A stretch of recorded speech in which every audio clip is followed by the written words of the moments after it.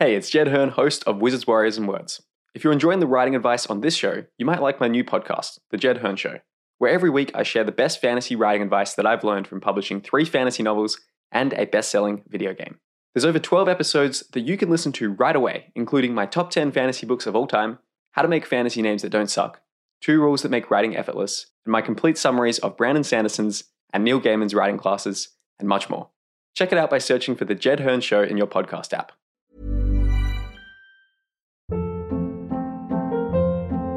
Hold up. What was that? Boring. No flavor. That was as bad as those leftovers you ate all week. Keke Palmer here, and it's time to say hello to something fresh and guilt-free. Hello Fresh. Jazz up dinner with pecan-crusted chicken or garlic butter shrimp scampi. Now that's music to my mouth. Hello Fresh. Let's get this dinner party started. Discover all the delicious possibilities at hellofresh.com. Imagine the softest sheets you've ever felt. Now imagine them getting even softer over time. That's what you'll feel with Boll & Branch's organic cotton sheets. In a recent customer survey, 96% replied that Boll & Branch sheets get softer with every wash. Start getting your best night's sleep in these sheets that get softer and softer for years to come. Try their sheets with a 30-night guarantee. Plus, get 15% off your first order at bollandbranch.com. Code BUTTERY. Exclusions apply. See site for details. Hello and welcome to Wizards, Warriors, and Words, a fantasy writing advice podcast. I'm Jed Hearn, author of The Thunder Heist. I'm Dirk Ashton, I think, apparently, author of the Paternus trilogy. I'm Michael R. Fletcher, author of the Obsidian Path series. And I'm Rob J. Hayes, author of, I'm going to go with Drones because nobody's ever heard of that one. So, and I've also got a little Dirk minifigure here, just in case our Dirk disappears. He's having some connection issues. Mike? What? I already Oh, you've already introduced yourself? I had to do it again? God damn it. Let's blank that out. Okay. You stopped listening as soon as I started talking. I knew it. You're like my wife. Sorry, everybody. I thought we'd have gotten through an introduction cleanly, but we hadn't. And we are joined today by Adrian Tchaikovsky. Adrian, would you like to introduce yourself? Yay, he's back. Oh, yes. I'm Adrian Tchaikovsky. I'm a sci-fi and fantasy author.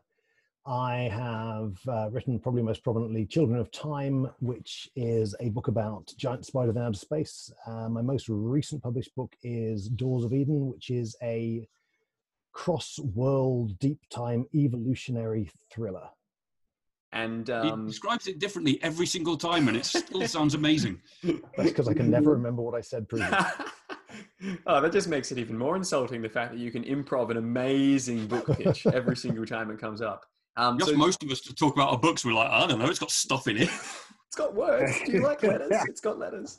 So today's episode is going to be a kind of mixed bag. We're basically calling it the interrogation of Adrian Tchaikovsky. So we'll be hurling a bunch of questions at Adrian, and we'll see how he responds. So who wants to kick things off? Who wants to begin the grilling? Yeah, if you guys don't mind. Yeah, go for it. So Adrian, themes. Are you sort of much of a theme writer? Is that something you sort of think about beforehand? You go into a story with sort of an underlying idea, not so much the science, the less obvious side of stuff. And for you, like, what would they be? And I am just curious. I don't think I don't tend to sort of sit down beforehand in a very scholarly way and have certain themes I want to explore. But on the other hand, I think I do have a particular playbook that I naturally come back to because they're just things that interest me. And it's just humans meeting the unknown, and also, frankly, the unknown meeting humans. So in the sense of us running into creatures that see the world differently to us, whether they're things that we've built or whether they're things that have developed sort of out there before we go to meet them or they come to meet us. And also in books like my Walking to Aldebaran, it's the idea of going to the uncanny place and being surrounded by that kind of the alien architecture and the alien purpose that you can't guess at. And that the idea of finding the idea of expanding our own horizons by meeting the other, I think, is something that turns up an awful lot in my writing. That's interesting because I've just recently finished listening to Children of Ruin, which is your sequel to Children of Time, and it really felt like communication was a definite theme that you had running throughout, with the sort of like, you know, you had at that point like spiders and humans and octopi, octopods, octopuses, and then well, you basically had the Thing running around as well. And there was a definite sort of like idea of the communication between those different species was difficult, and miscommunication was a major thing as well. Yeah, I mean that is that was almost a lemons and lemonade thing that kind of arose naturally because of the set-aside device, because quite frequently in science fiction, and certainly it's something that I've done, is you have a situation where there is a kind of a Rosetta Stone involved, so that the actual language barrier is broken. And in Children of Time, you have a kind of an intervening human culture that is able to communicate with both sides in the form of Avrana Kern.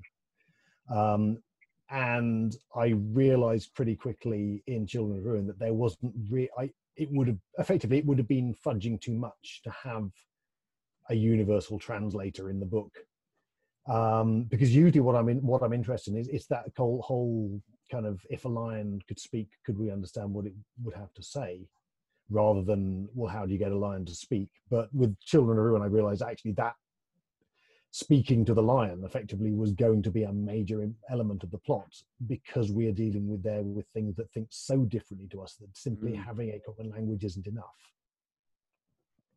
I mean, honestly, it didn't explicitly start out as a kind of a homage to Ted Chiang and Arrival, but to a certain extent, because it deals with linguistics and the attempt to communicate with something truly alien, I think it did end up occupying a certain amount of the same mental space as that. Arrival is my favorite movie of all time, and I love the short story. And that's awesome. Yeah, it's just, I can totally see how you are kind of expanding upon those, and it's great as well, because the movie's amazing, the short story is incredible, but it's really cool to be able to sit down with a book like yours, which kind of extrapolates it for not 2 hours, but, you know, like 16 hours or whatever it is. This is on a more possibly generic note than that. Did you have sequels in mind for Children of Time when you started writing that, or did you have to somehow find the sequel opportunity after finishing it? It was certainly written as a standalone. But on the other hand, there are very few things I've written that haven't been written with a backdoor that could lead on to a sequel, because frankly, that's good tradecraft, because you never know what. I mean, when I wrote Children of Time, it was not written to be, this is going to be the great thing that will propel my career forwards. It was written as, I'm a fantasy writer, I want to write this weird science fiction thing. Maybe I can talk my publisher into putting it out. And we did, and it was put out as a little contract on its own with a very, very small advance, basically because the fantasy books were doing just about well enough to float it. And of course, since then, the whole thing completely flipped, and that's become the big thing that I do. But yeah, the idea that I would get to write more than one science fiction book full stop ever was certainly not in my head at the time. Usually it's a matter of, well, all right, I vaguely know where the sequel can go and let's just give it a crack. With Children of Ruin, it took, and so, I mean, again, with the one I'm currently working on, which is theoretically going to be titled Children of Memory, it takes a while, because given how well the original book did, and given the amount of, I guess, kind of philosophical burden the original book has in the themes it explores, I didn't think I could just, well, I will dash off another book and it will be space octopuses, and it'll basically, we'll just do the same thing, and it'll be the octopuses, and that's all it does, which I probably could have done. And I could have done a whole series of humans bumbling about the galaxy, running into different uplifted animals, and I would have been perfectly happy writing that, but I don't think it would have fulfilled the promise of the first book. No. And that's what I was And so expecting as well. I was expecting it to be yeah, like so the same thing with octopus, but it wasn't. It's so different. yeah. Because I felt that just repeating the same thing with a different species, whilst I would have loved to do it, wouldn't have been a satisfying read. And so Children of Ruin has its own sort of philosophical space to explore, and Children of Memory likewise again. And for that reason, it took quite a long time for the ideas to come together, to the point where I felt I had a book's worth of coherent sort of story to tell. So yeah, the sequels in that particular series are challenging purely because I think the bar is relatively high. Yeah, I was going to say, it must be absolutely terrifying to write the sequel to an Arthur C. Clarke Award winner. Oh, yeah. Writing a sequel to some book that I've done, they sequels freak me out. But to follow something like that, it was like, oh, there's no pressure. Yeah, the book that was literally voted as the best science fiction book of this year. Now do that again, but better. It was, yeah. I mean, you joke, but that it was a very real worry, because you do feel you're going to be judged to a higher standard than most books you put out, and I think, I feel with Children of Ruin, I did manage to hit that spot, and I don't, we'll see how Children's Memory comes out, but it's definitely an extra challenge, and that's, there's certainly projects that I put off until I felt absolutely ready to give them to have a go at them, and all Children of Ruin was, and Children of Memory is shaping up to be also a considerably more challenging writing experience than the average book I try my hand at. So after writing that one, you're going to get back to some solid fantasy and just have a bit of fun again. Well, I mean, it's not so much the fun, but it's certainly I'm using more experiments in structure in those books than I am in most of my other things, and I don't think that necessarily translates into it's a better or worse read, but it certainly makes it a more challenging write. I've got a question about for example, with Children of Ruin, there are two, rather than having the two storylines separated in place, which Children of Time has, Children of Ruin has two storylines separated in time. And while I would normally sit down and write a book start to finish in the order it would appear in the page, I had to kind of write all the past sequences first, so that the present day sequences would match up with what had happened. And that was quite an uncomfortable writing experience, because you kind of feel you're doing it without a safety net at that point. You're kind of just off on the high wire. And you're hoping that the sort of the two ends of the tunnel that you're building connect up underneath. Exactly that, yeah. And on a kind of a thematic level, because it's a matter of you've got to take into account what information you need to have given in one plot line. And it's not just that the past influences the present, it's what you're saying about the present that then will resonate in the past section that people are reading after that present section, and it gets very complicated. Did you need a lot of editing and cutting and rearranging to make that work? Certainly more than I would normally do. I mean, normally I do try and have something that is fairly close to the final submission when I get to the end of the first draft. And that certainly wasn't the case with Ruin, and it won't be it isn't with Memory, because I've got to a point where I thought, well, I'm probably quite close to the end, and I've looked at what I've done. I think actually I've got a way to go to make everything kind of line up in a way for the reader, and I've got quite a bit I need to add in the form of kind of connective tissue. Interesting. Other questions? If not, I can go. A lot of our Adrian, a lot of our listeners are new authors, or they're beginning to write, or they want to begin to write, so I was just wondering if we could get a little feel for going back to little young Adrian wants to be a writer, just a little about your path, and maybe some advice for new authors. I mean, I think the problem with advice to authors is everyone's process is different. Everyone will find that different things will work for them. I mean, certainly I don't think I had a terribly efficient approach to things but it was also probably the approach I needed to take, which is what I did. Is I just kept writing books and submitting them, and then they would be rejected, and I'd already be writing the next book, and I'd submit that, and it would be rejected. And at the time, I felt that all of these books were very good, and since I've gone back through the back catalogue, and very few of them were of salvageable quality. So the lesson there is that certainly through, I'd say, at least 12 of the 15 years I was submitting stuff and not getting published, I was also not writing publishable quality stuff, and didn't really know that, because so that process actually went on for 15 years for you before you got a solid agent and a deal. See, that's the kind of stuff that young authors really like. I mean, like and not like, because it can take them long. But the fact, I mean, just looking at your success now should be really encouraging.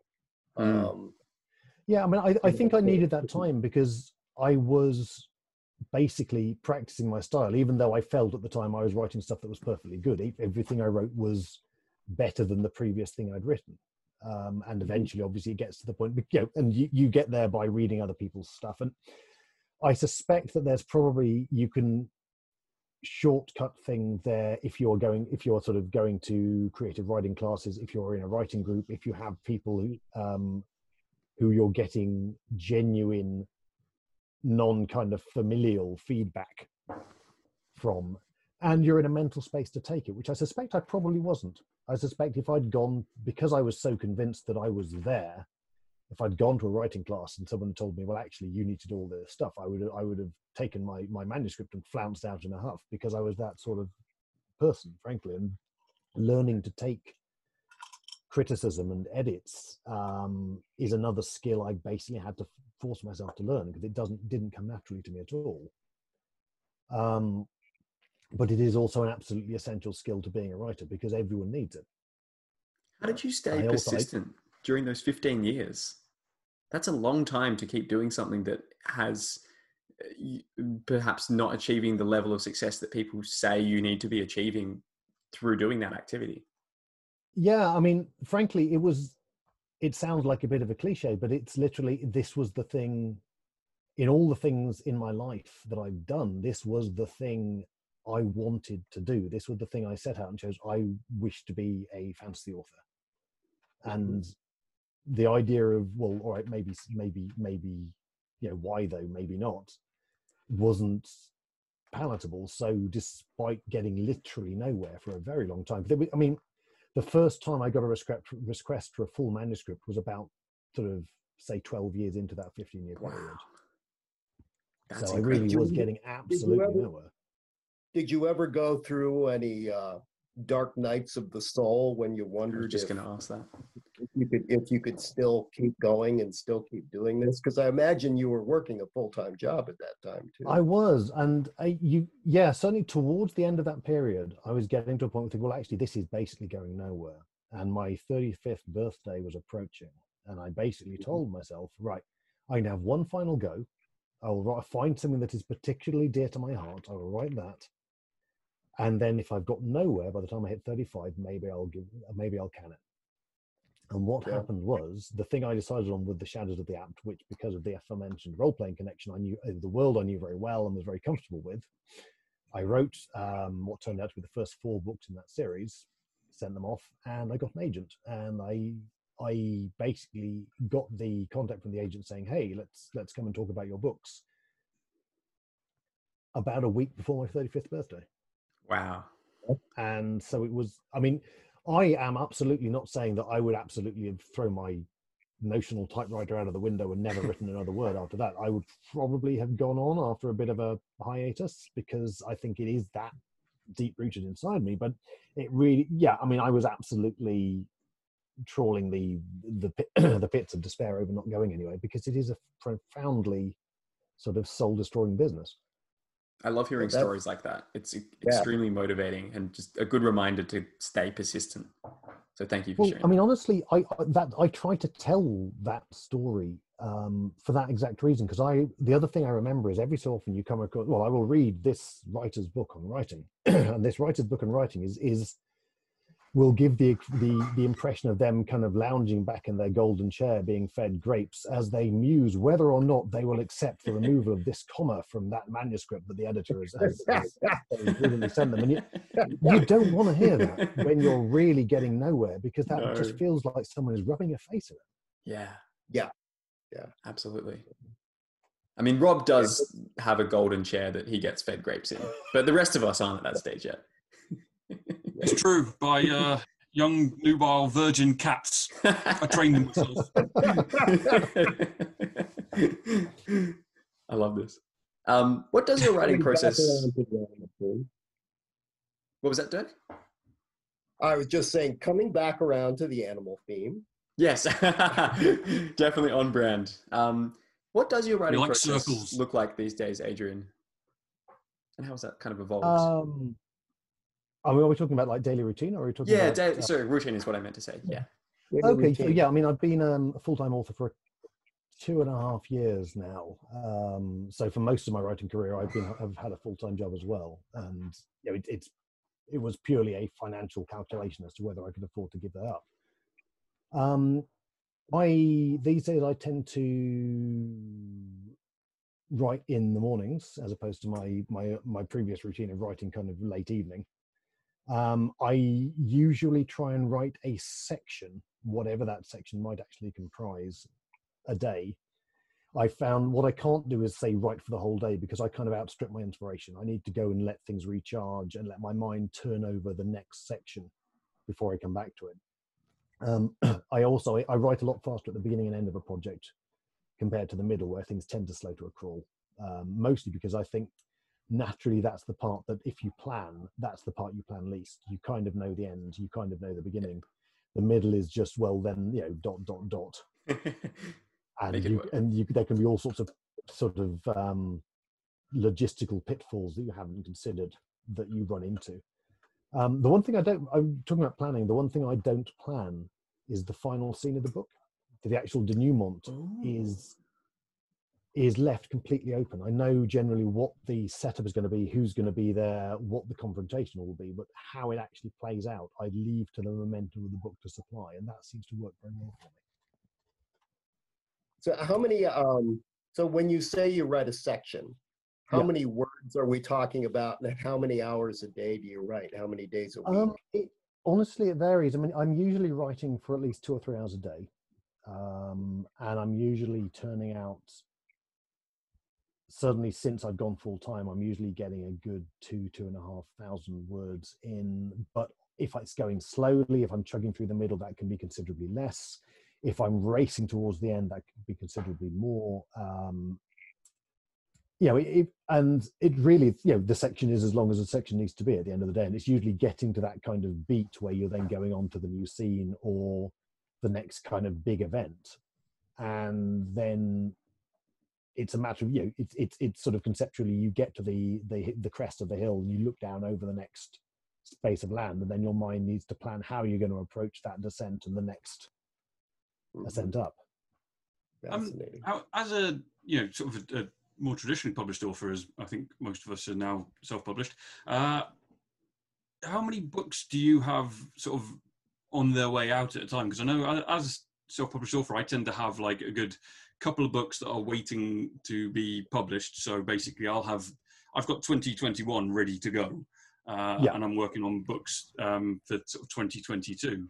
And I know you said that you've just released Doors of Eden, and you've got another one coming in January. So how many sort of books generally do you have waiting to be published while you're working on new? I mean, I'm fortunate, and I've got a number of different publishers that I publish through. And I mean, honestly, the amount that a publisher is willing to put out tends to be the big break on how quickly the books hit the shelves. I mean, next year is going to be, 2021 is going to be a bit crazy, because I think I've got sort of 2 full novels and 2 novellas out at various points from 3 different publishers. But those are all, I mean, it's generally, it's about a 2-year run-in. So the delivery point, so I'll start a book, it'll take somewhere between sort of 5 months and a year to write, depending on how quickly I'm going and how complicated the book is. And I mean, that's one thing that has genuinely accelerated since I went full time, which I was worried it wouldn't. I kind of felt, knowing me, I would probably end up wasting the time, but as it is, I've kind of knuckled down and made use of it. But then there's usually at least a year's run in between delivery of the book and the publisher getting it to the shelves as well. So, you know, there are a number of books kind of in the ether sitting on publishers' desks, waiting for edits, and I'm working on books now that are going to be at 2022 in the absolute earliest, I guess. But I mean, honestly, I kind of feel I've always been slightly ahead from the very start, because when I delivered The Shadows of the Apt, I delivered 4 books. And by the time the first book came out, the 5th book in the series was written. And so I've always been kind of ahead of the game. And that lead has been steadily eroded over the years. But I feel I'm still just ahead of the snapping teeth of the deadline.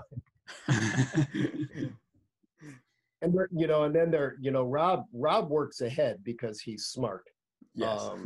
But then there are a lot of authors like me who write a book, put it out, write a book, put it out, write a book, put it out. But you know, I'm slow. Like my first book came out in 2016, but I had been writing it since like the summer of 2011, and then it wasn't until 2018 that my second book came out, and just this year in June that my third book came out.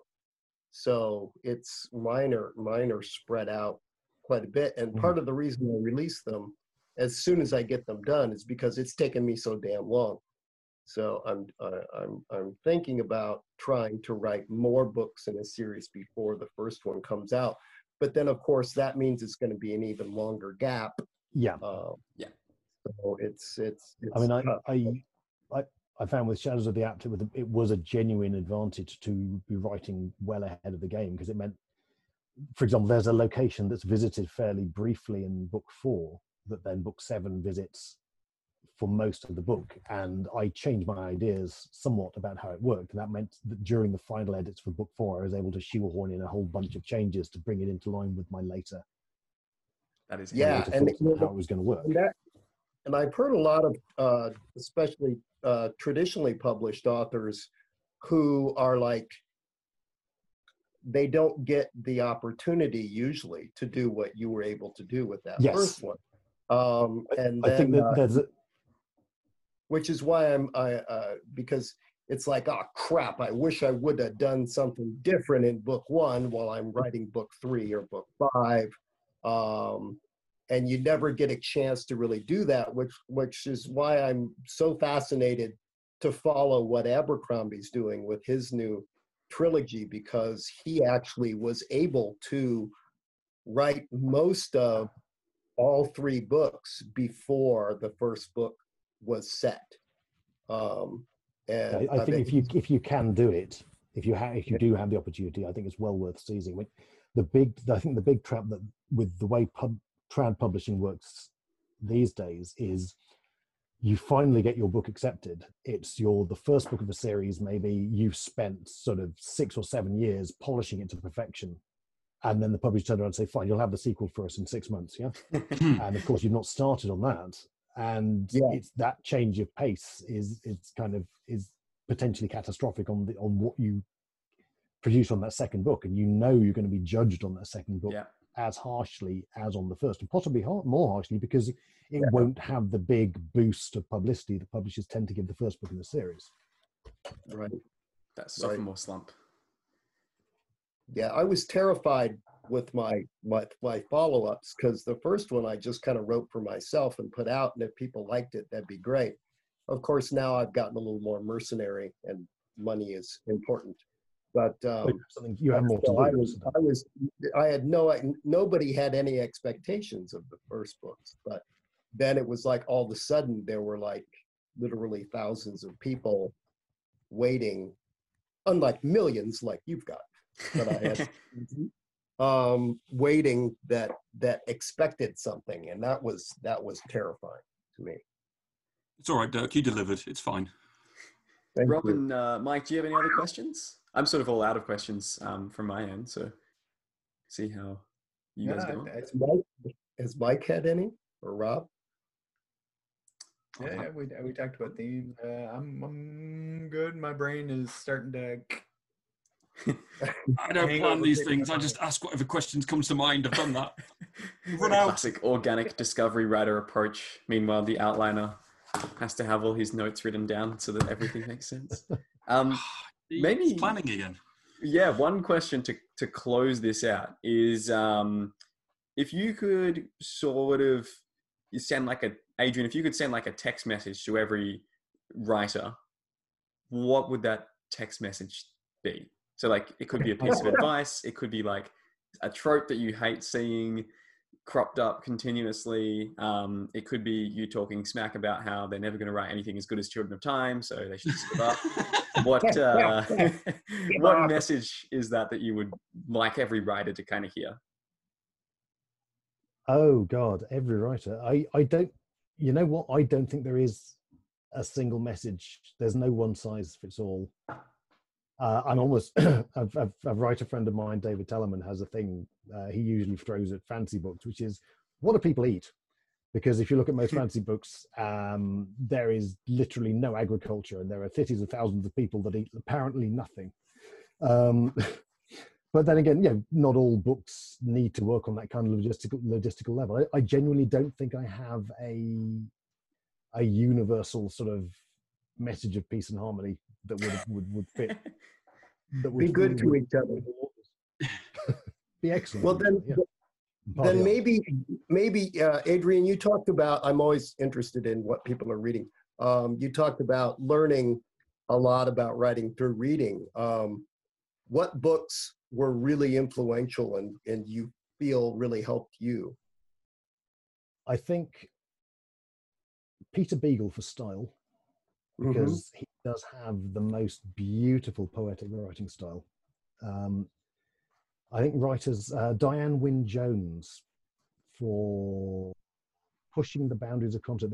There's a book she wrote called Power of Three, which is not one of her better known ones, but it's definitely my favorite of her work, which just is a textbook example of how to play games with the reader's expectation of what's going on in the setting, because it does it not once but twice as to your inbuilt ideas of, well, who are the good guys, who are the bad guys, how does this world works, and it's absolutely beautifully sort of orchestrated.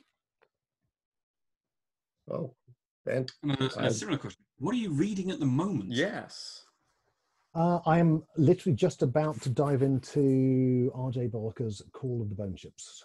Excellent. Nice little cross promotion. We had RJ on a couple of weeks ago, so if you like Adrian, you might like RJ stuff. Oh, there we go. Rob is holding it up. That's the first book. I'm going to be starting this one at some point too. I like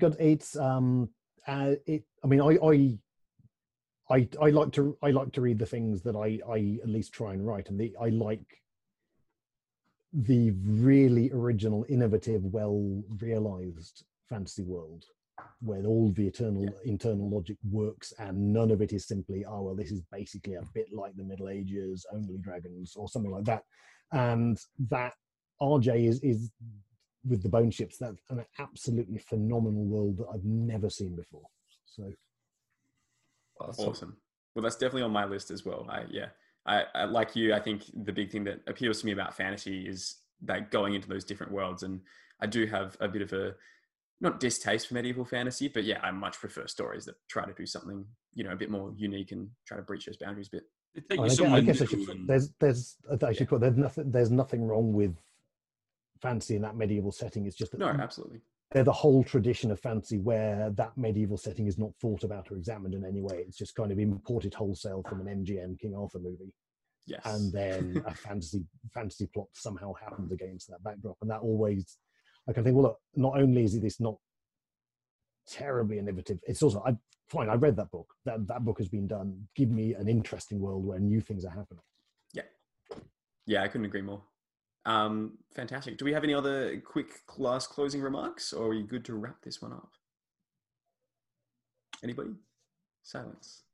Bueller? Bueller? I just want to say that this has been a joy. Yeah, it's been great. Well, very, very much same from me. Yeah, thank you so much for joining us, Adrian. if to our people listening, if you haven't read Children of Time or Doors of Eden or any of Adrian's other books, definitely check them out. I'm halfway through Children of Ruin audiobook at the moment, and it's great. It's like horrifying and tender, and yeah, just like a very interesting world to explore at the same time. So I'm sure I'll be sending you a lot of angry messages when my favorite characters die off over the next couple of pages or whatnot. But until then, thank you everybody for listening/watching Wizards, Warriors, and Words. And we will see you next time. Bye, everybody. Bye, everybody. Bye. Thank you for listening to Wizards, Warriors, and Words. We hope you learned something useful. We love hearing from our listeners. Our email is wizardswarriorswords@gmail.com, which you can also find in the show notes. I personally read and respond to every email, so feel free to let us know what you thought about this episode. We'd also love to hear your questions. Send in a question via that email, wizardswarriorswords@gmail.com, and we might even answer it on the show. If you haven't already, please subscribe and write a review on Apple Podcasts. This helps more people discover the show. Wizards, Warriors, and Words is jointly hosted by Dirk Ashton, Michael R. Fletcher, Rob J. Hayes, and Jed Hearn. Our music comes from Michael R. Fletcher, and our artwork is by Felix Ortiz. Thank you again for listening. Now go and write extraordinary stories. We'll see you next time. Ever catch yourself eating the same flavorless dinner 3 days in a row? Dreaming of something better? Well, HelloFresh is your guilt-free dream come true, baby. It's me, Keke Palmer. Let's wake up those taste buds with hot, juicy pecan-crusted chicken or garlic butter shrimp scampi. Hello Fresh. Stop dreaming of all the delicious possibilities and dig in at HelloFresh.com. Let's get this dinner party started.